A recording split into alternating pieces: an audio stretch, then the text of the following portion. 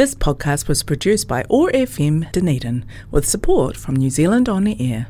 In the untouched regions of the forest, the kōkako runs through the treetops feeding on leaves, flowers and fruit. The South Island kōkako, with its distinctive orange wattles at the base of the bill, hasn't been sighted in many years and may be extinct. A situation the blue-wattled bird of the North Island may find itself in unless its habitat is preserved. Its delightful call includes a variety of rich organ and bell-like notes.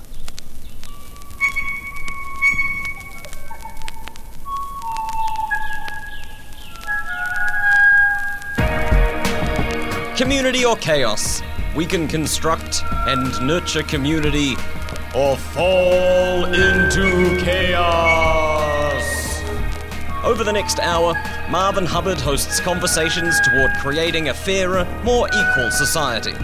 Community or Chaos is made possible with the support of Quakers Aotearoa. You'll find them online at quaker.org.nz.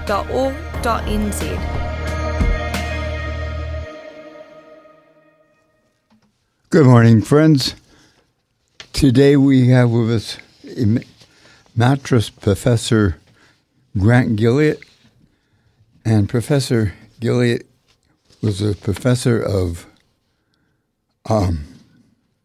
at the medical school in bioethics, and he's also published a lot of books, I believe 12. And the latest book to come out early next year is The Neurodynamic Soul, investigating and reflecting on the relation between neuroscience and the soul. You can podcast this by going to oar.org.nz and then going to podcast and then going to Community or Chaos. Grant, I understand that you have written a new book, The Neurodynamic Soul, coming out in January. I expect we will spend most of our time discussing your book. However, I would like to spend the first part of our interview discussing artificial intelligence and some of its social implications. Great. Are we close to producing the breakthrough to true artificial intelligence, or is this just another advance in machine learning? Well, I think that's a very penetrating question, because intelligence, despite its transformation into a scientific term used in cognitive theory, is itself a very broad term, encompassing much of what human beings do and what demonstrates their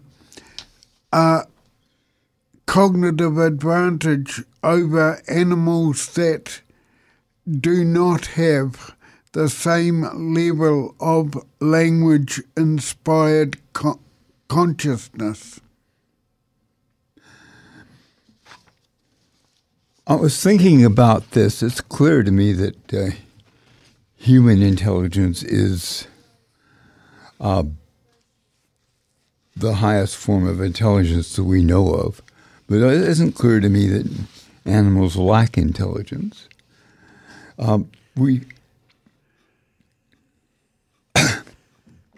Dolphins have been known to assist or save life of species outside their own species. And wild wolves have been known to accept into their pack and assist humans.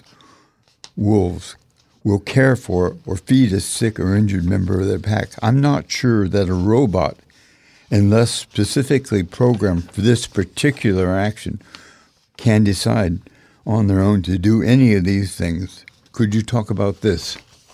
Well, I think both examples are deeply interesting. Dolphins clearly do enjoy playing with human beings.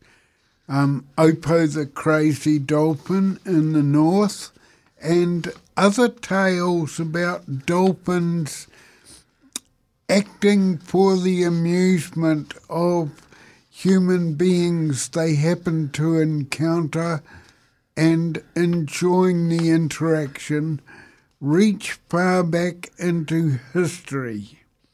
And I think one of the earliest books that in fact inspired me when I was a very young person, a child in the Cub Scouts, was the Jungle Books. And there, of course, we see Mowgli obviously recognised by the wolf pack, in particular female wolves, as being a relatively helpless but potentially very important addition to the pack, as he in fact proved to be, in addition to the Sione wolf pack that increases their joint fitness to survive.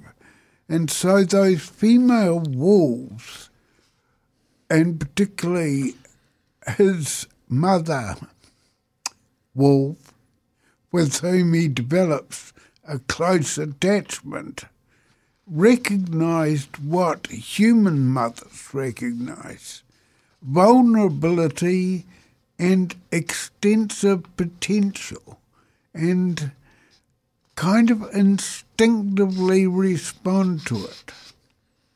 Yes. Well, a naturalist and in the Canadian North who've done studies both of wolves and also of the reindeer people, the people that live in the far north, have lived among wolves in a positive way. Now, when you have guard dogs guarding property and they're trained to attack trespassers, they will likely do this, but they can, for various reasons, decide not to attack or obey their trainer, particularly if the trainer is not there. In other words, they are able to make a contrary decision. I'm not sure that robots, once they're programmed, unless their program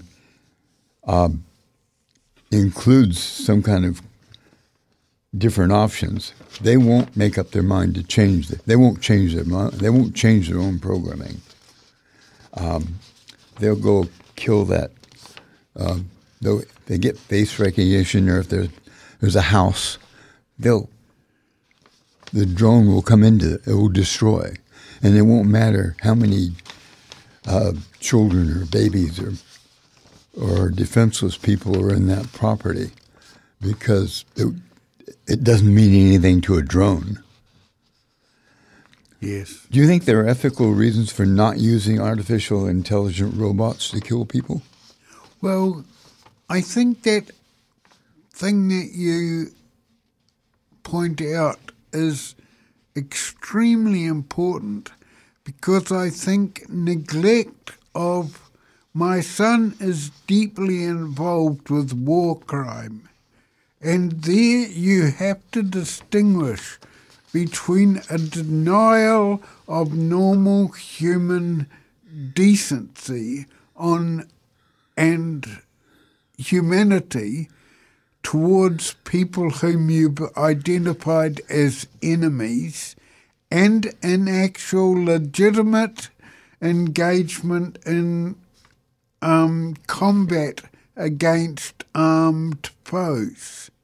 Now, the former, aggression and, in fact, murder against the innocent, except where unavoidable, is a war crime. And the latter, engaging in legitimate combat, although it may, in fact, inflict casualties, lethal casualties, on your foe, is not a war crime. Now, some people might regard that pacifist, for instance, as an artificial distinction, but he and others involved in war crimes at the United Nations see a legitimate difference there, which is similar to some of our worst predatory and cynical abuse of the natural world. So I think there is a deep ethical reason rooted in our common humanity to share some of those instincts that we see in a nascent form in both dolphins and wolves.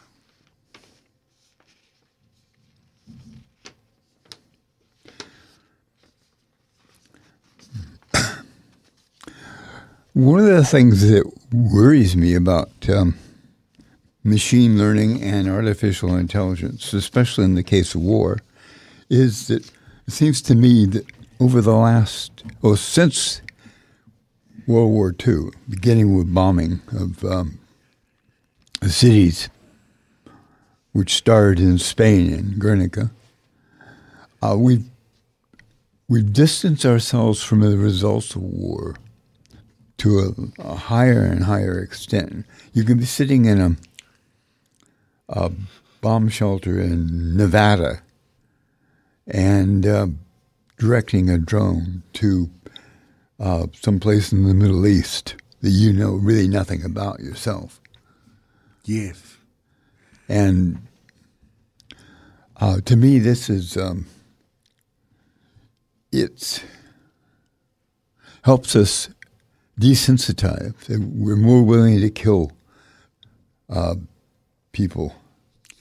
Yes. And also, any way that we can. The other, of course, problem is during time of war, we demonize our enemies. Yes. We can see this happening right now in both sides, in Israel-Palestine. Yes.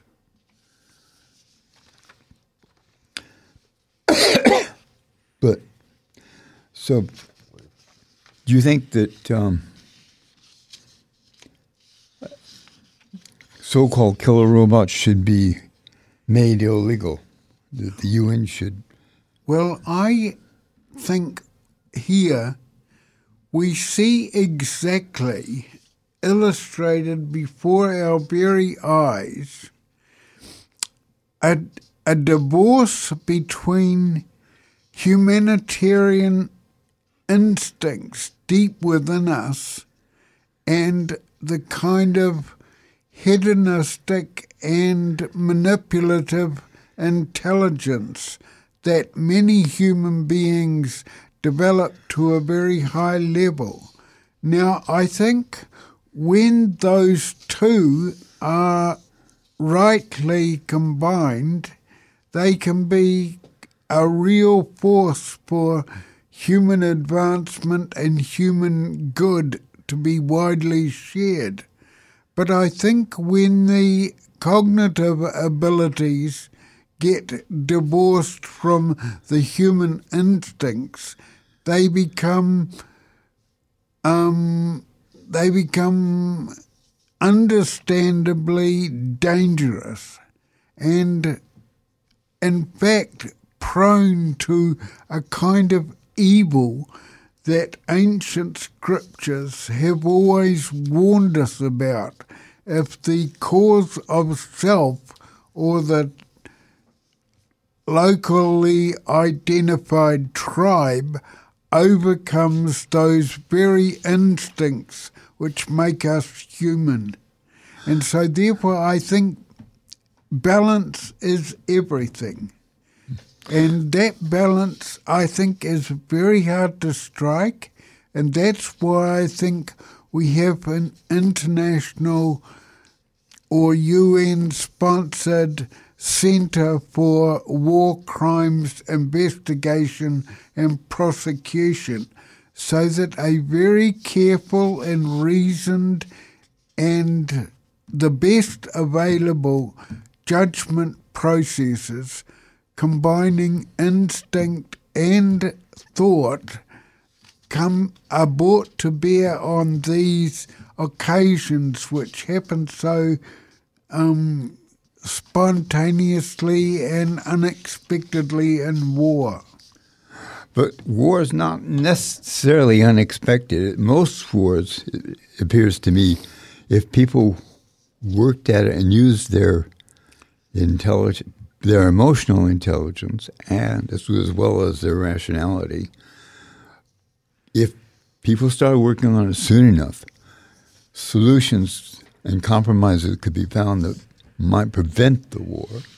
And sometimes through hubris and also awareness of our own great power in the case of the West, the United States, or in the case of China,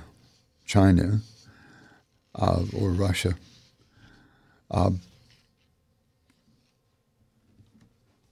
Their idea of self-interest is quite narrow at times, and they don't look and figure out what will happen if we do this. If we send in the Chicago boys to Russia at the time that the Berlin Wall has come down and at the time that Russia is seeking a new way, and you have a predatory economy that can't stand up, and then you get a Putin who brings order. Yes. And also we have a tendency to have contempt for people that we disagree with. And you see this all the time. You even see it among academics. Yes, exactly. Yes. The idea of, for instance, of censoring people or calling people names because we disagree with them. Yes. Sad. Seems to be it's along the same line as the way states act. Yes. When you make that comparison in the way you do, I think that is quite persuasive. And I do think that most war crimes represent a kind of override of our human instincts by a kind of intelligence which is totally based on achieving your end. And the borderline there, I think, is so hard to negotiate that a very human institution propped up by very ancient precedents, in fact traceable back to some of our earliest wise human works, is needed to kind of animate or inform the centre of the judicial process, whereby a balance has to be struck, a very difficult and subtle balance between the interests, legitimate interests of a state and the illegitimate despoliation not only of another group of people, but also of the world in general. I think the Greeks used to say that the most dangerous idea you could have, or feelings you could have, were hubris, overweening pride, being sure that we know and that we're wise. I think that is right, which is why Sparta had certain limitations that Athens was able to reason and argue their way out of, so that Athens was never the same military force that Sparta was able to muster. The 300 Spartans at Macedon were legendary, of course, but they were driven by a kind of ruthlessness and even disregard for their own lives that allowed them to become historical or almost not prehistorical, early historical heroes in a way that the Athenians struggled to become. I think I'll play a piece of music and we talk about your book. Okay.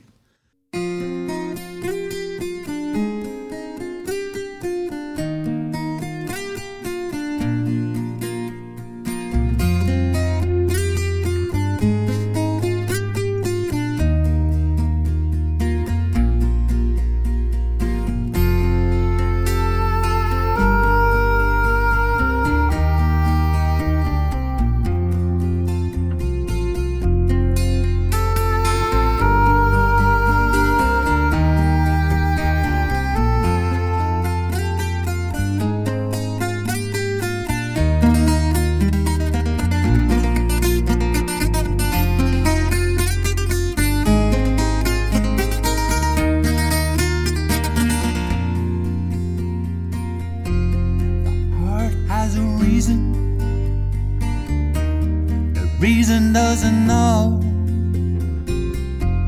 And if you got a reason for telling me that's so, then I got a reason to know that it is true. The heart has a reason, the reason it is you.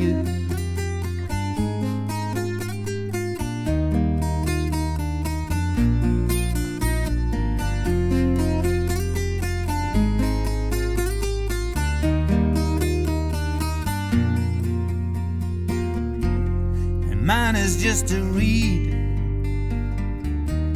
He's very weak indeed, but he's a thinking reed, a thinking reed. And his heart has a reason that reason doesn't know. I got a reason for believing that so.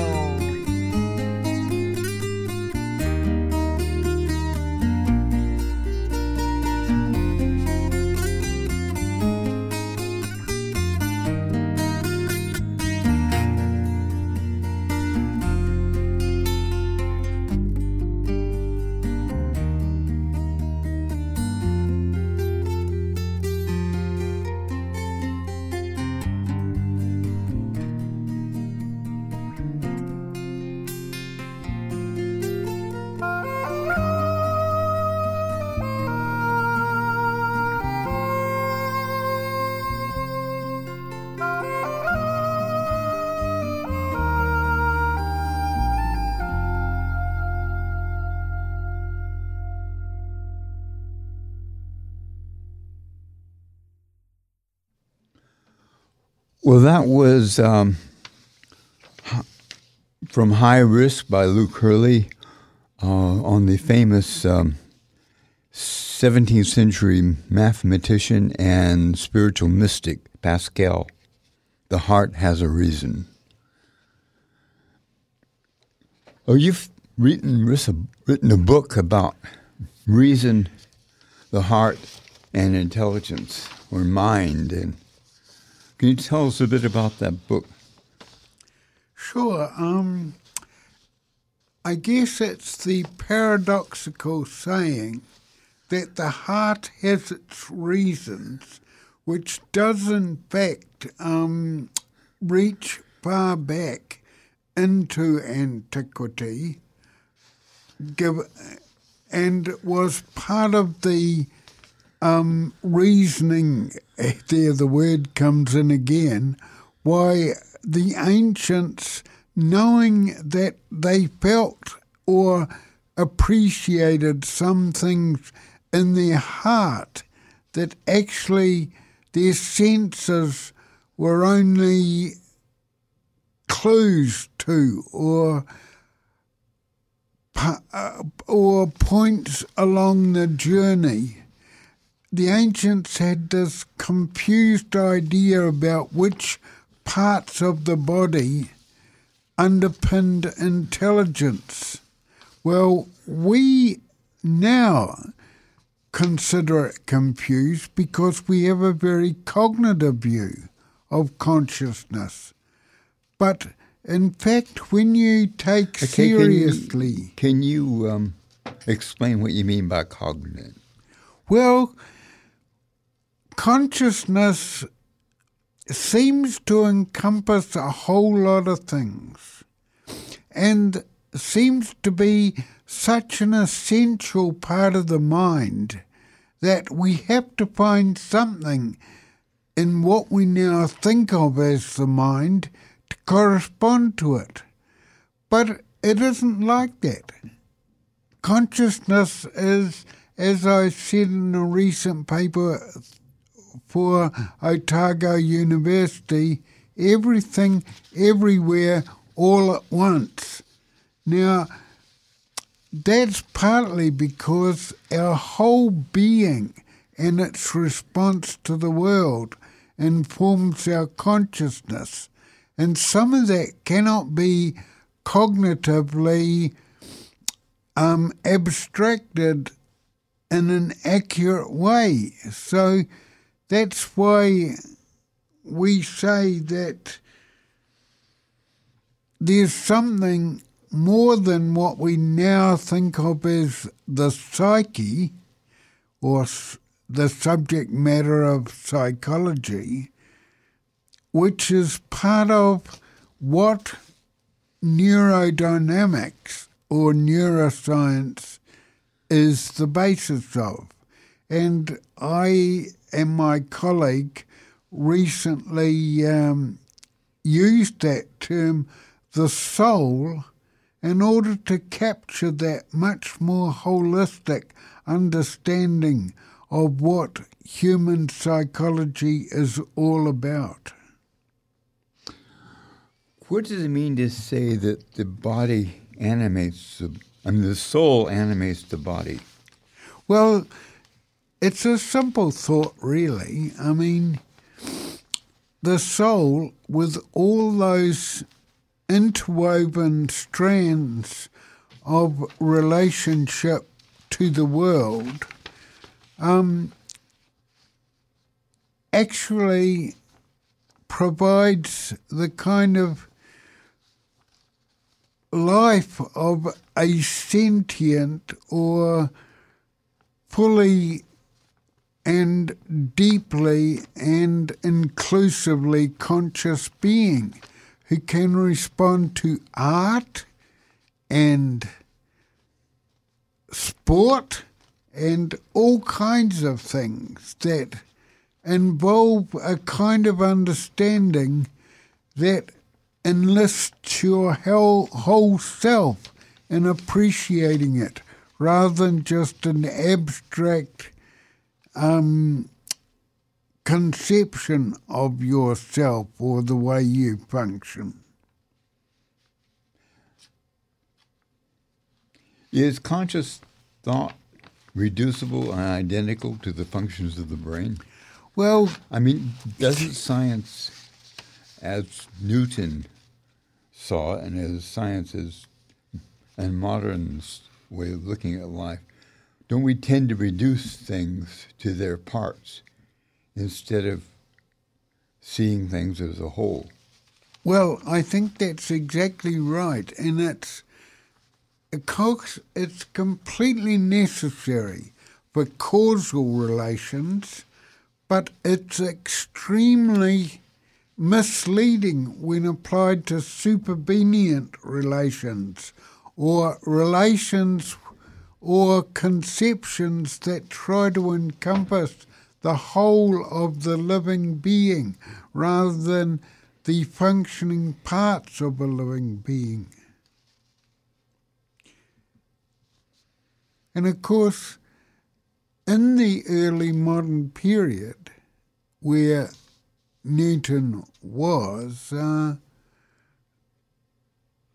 they were trying to figure out the causes of things. And for the causes of things, you have to pare down your conceptions of what it is you're investigating in order to identify the possibly multiple linear relationships that relate one thing to another. Didn't both Newton and to an extent Descartes,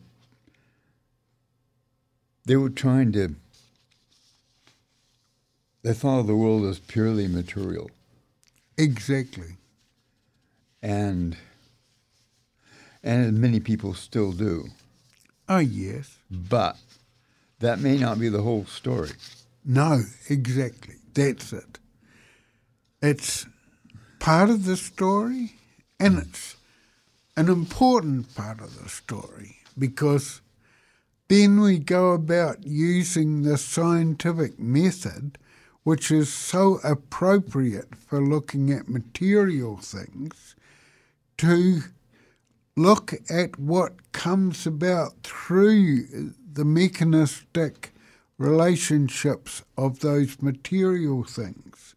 But as soon as we transcend that and transcend it in a more inclusive direction, suddenly that causal or reductive way of looking at things, the way you would look at a process in a factory, doesn't do the job anymore.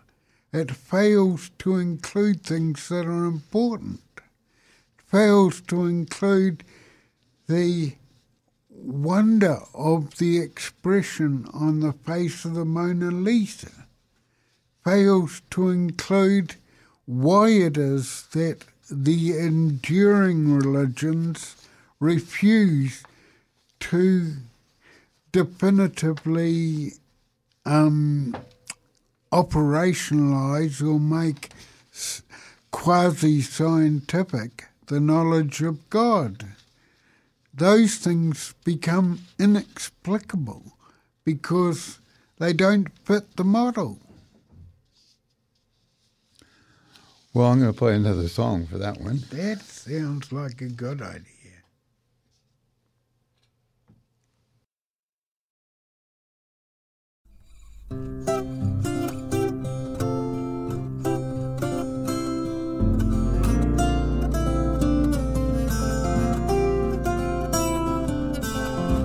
Now I see you, now I don't.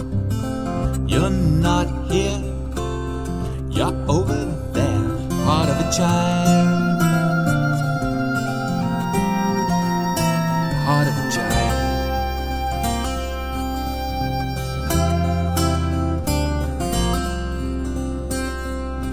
Heart of a child.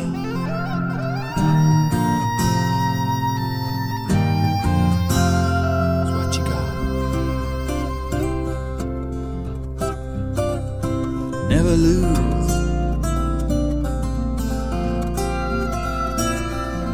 heart.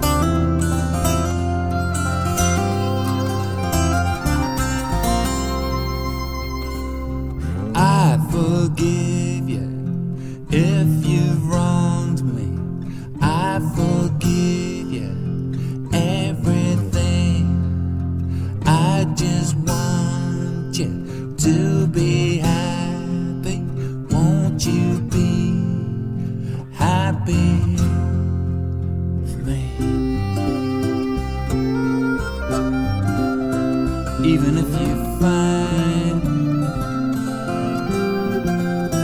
somebody else.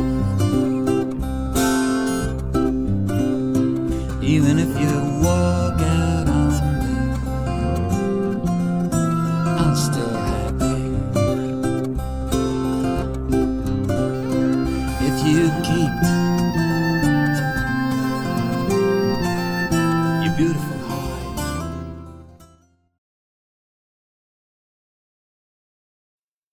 Oh, that was Luke Hurley again, The Heart of a Child. Sorry about the silence in between, but the CD I put on before, the computer didn't like it too much. We're talking with Professor Grant Gillett, who's a professor of biomedical ethics and has written a book called The Neurodynamic Soul. Now, one of the reasons I like quantum physics is because it is a bit of a mystery. And I think mystery is important to humanity. I think some of our deepest instincts and our deepest realities are still mysteries.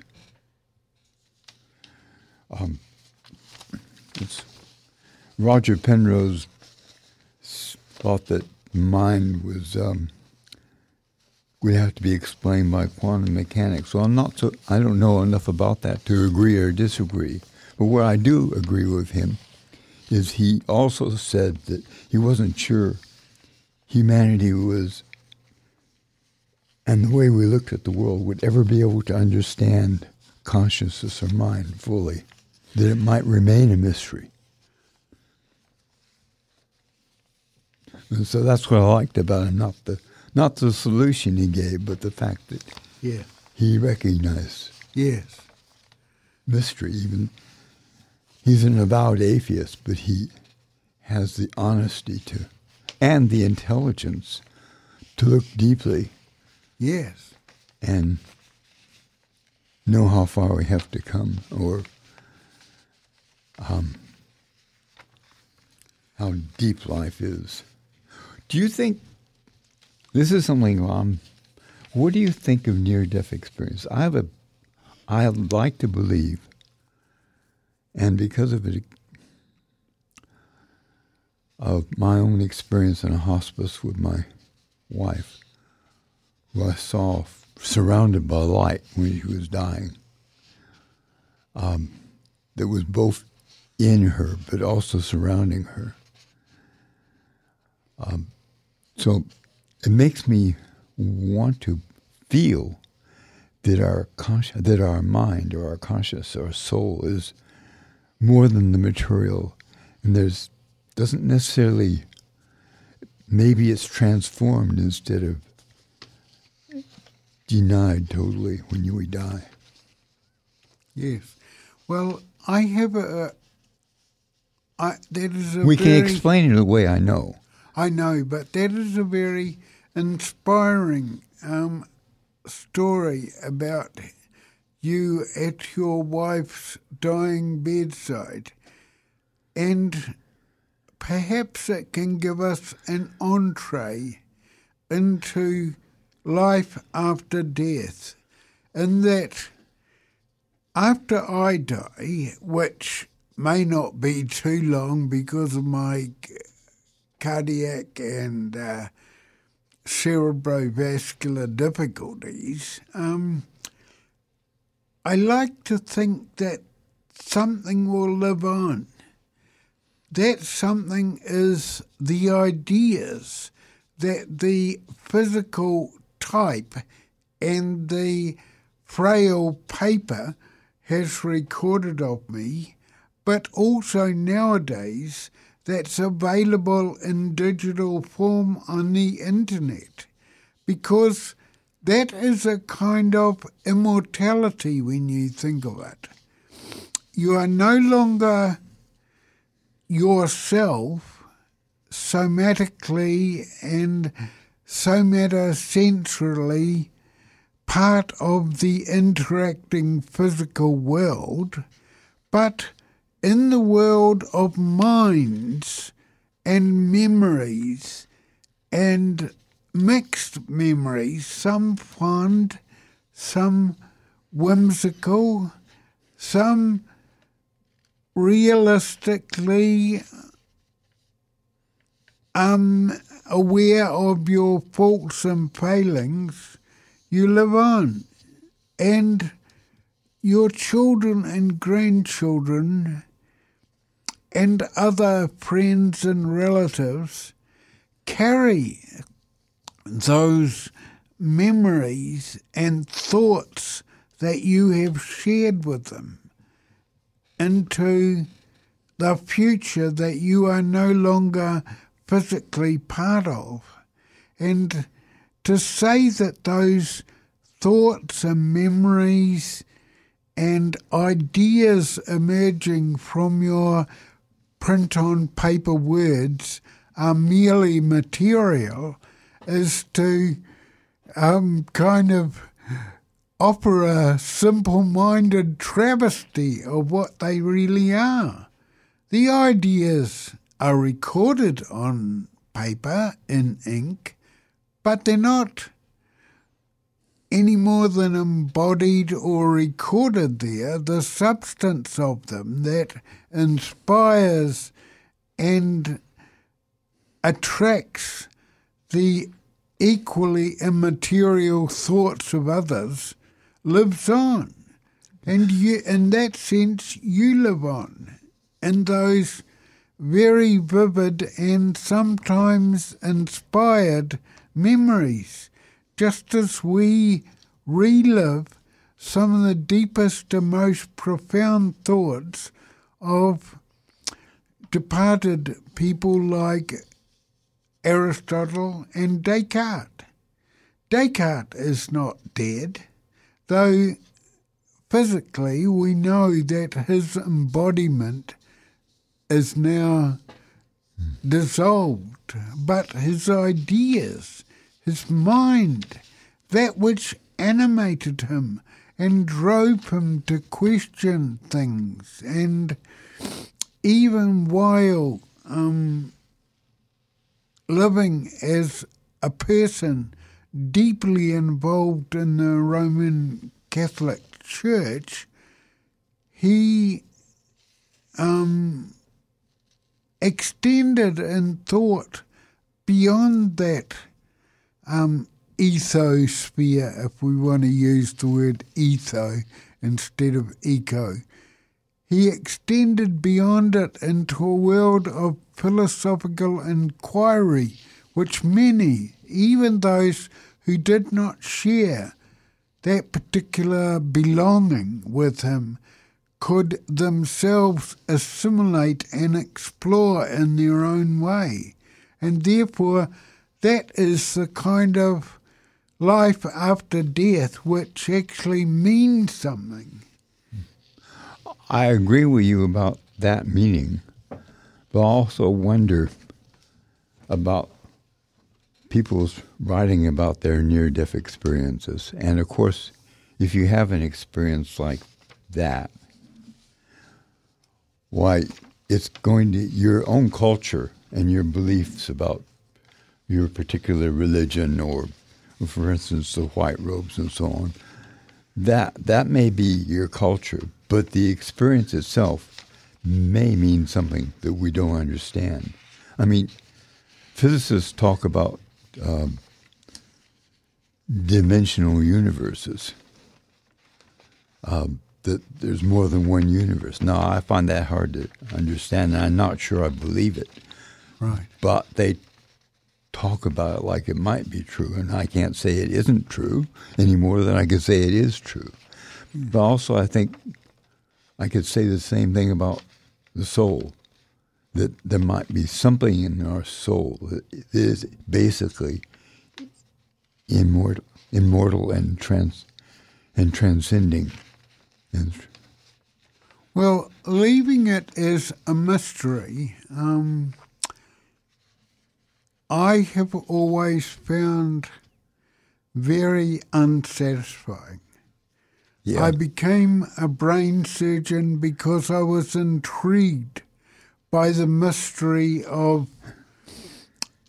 neuroscience and the way it made thinking and human spirituality and relationship, concrete, to misuse the term, or biological, in the brain. And therefore I look to the brain for the ongoing source of my interaction with the world. So if my brain no longer exists and functions in that sense, which of course it stops to do as soon as I become brain dead, then my ongoing interaction with other brains in the world is through the meaning of my ideas and writings. And that meaning goes beyond a mathematical or digitalizable kind of abstraction into a deeply human kind of understanding of what my life was like as a person.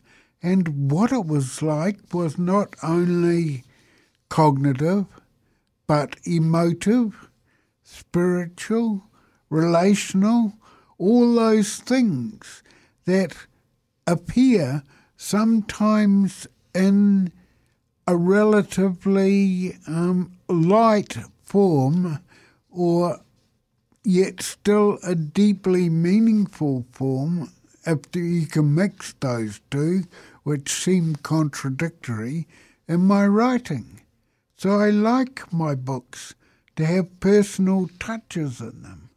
I like to think about the complexity of human experience by trying to describe the physical events that are relevant to my daughter coming home from school. She calls out, "Hi, Dad," and not only do I hear her if I'm home, but in some sense a remote version of those sound waves impacts upon every little creature crawling across the lawn in our backyard. And the infinite complexity of the physical realization of that moment completely transcends or outstrips the ability of a mechanistic causal account to actually encompass, because it becomes far too extensive and complex and inclusive for that. Whereas if I'm at home and I hear her call out, "Hi, Dad," there is a meaning to that, a meaning, because I respond to verbal meaning and I respond to personal communication in a way that the worms in my backyard or the things crawling across the grass do not. What do you think of somebody like Martin Buber, who thought that you could, if you were present to another human being or an animal, certainly, but even to a tree, that somehow you became very close to that tree, or almost a part of it, that you were connected in a very real way? Well, I think that is a very ancient intuition. And I think Buber, with his very transcendent form of Christian belief, which defied reducing to quasi-scientific terms, deeply appreciated that. He understood there was a connection between him and the tree, just as contemporary conservationists understand there is a connection between them and the natural world that goes far beyond what we could cognitively abstract from. Yes, and he proved by his experience and his changing philosophy that Judaism was still alive. Yes, and of course it is. I mean, the greatest Jew, some would think, was the Jew who proved that an attempt to quasi-scientifically abstract from every human belief ultimately will end with the destruction of the human body, and that, in a sense, was not the destruction of the person, even if that ending was very violent and regrettable. Do you think that if we think of ourselves as very similar to a machine or a computer, this may encourage us to treat people as if they were machines or computers? I think it's one of the most dangerous heresies that the world fosters at the moment. What are your hopes? That folk will nurture each other in love the way Mowgli was nurtured in love, and the way we failed to nurture Oppo the crazy dolphin. Okay, thank you very much for coming on Community or Chaos, and we'll have to have another discussion again. Amen to that.